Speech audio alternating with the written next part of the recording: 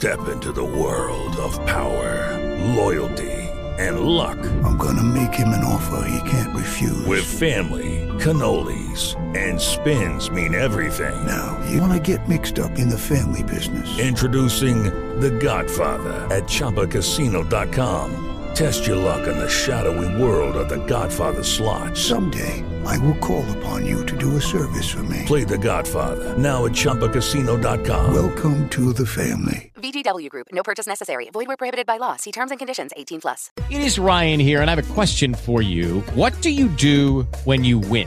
Like, are you a fist pumper, a woohooer, a hand clapper, a high fiver? I kind of like the high five, but if you want to hone in on those winning moves, check out Chumba Casino. At ChumbaCasino.com, choose from hundreds of social casino-style games for your chance to redeem serious cash prizes. There are new game releases weekly, plus free daily bonuses. So don't wait. Start having the most fun ever at ChumbaCasino.com. No purchase necessary. VGW Group. Void where prohibited by law. See terms and conditions. 18+. To go to my second option here, if Justin Fields throws for 4,200 yards this season, then the receivers have a lot of yards after catch.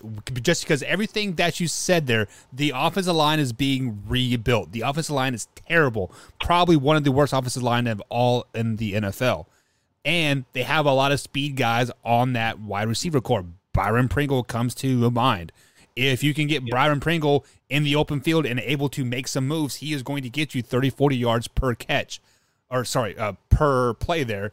But with that being said, there's going to be a lot of nickel and diming down the field, and that is how he is going to get a lot of his yards, is yards after catch. So if Justin Fields throws for 4,200 yards plus this season, the yards after catch is probably going to be about 25 to maybe 2,700 yards. Over half of them, I think, will be yards after catch this season. So don't get it twisted that if he does throw for 4,000 yards, that the Bears are going to be some astronomically good playoff-bound team.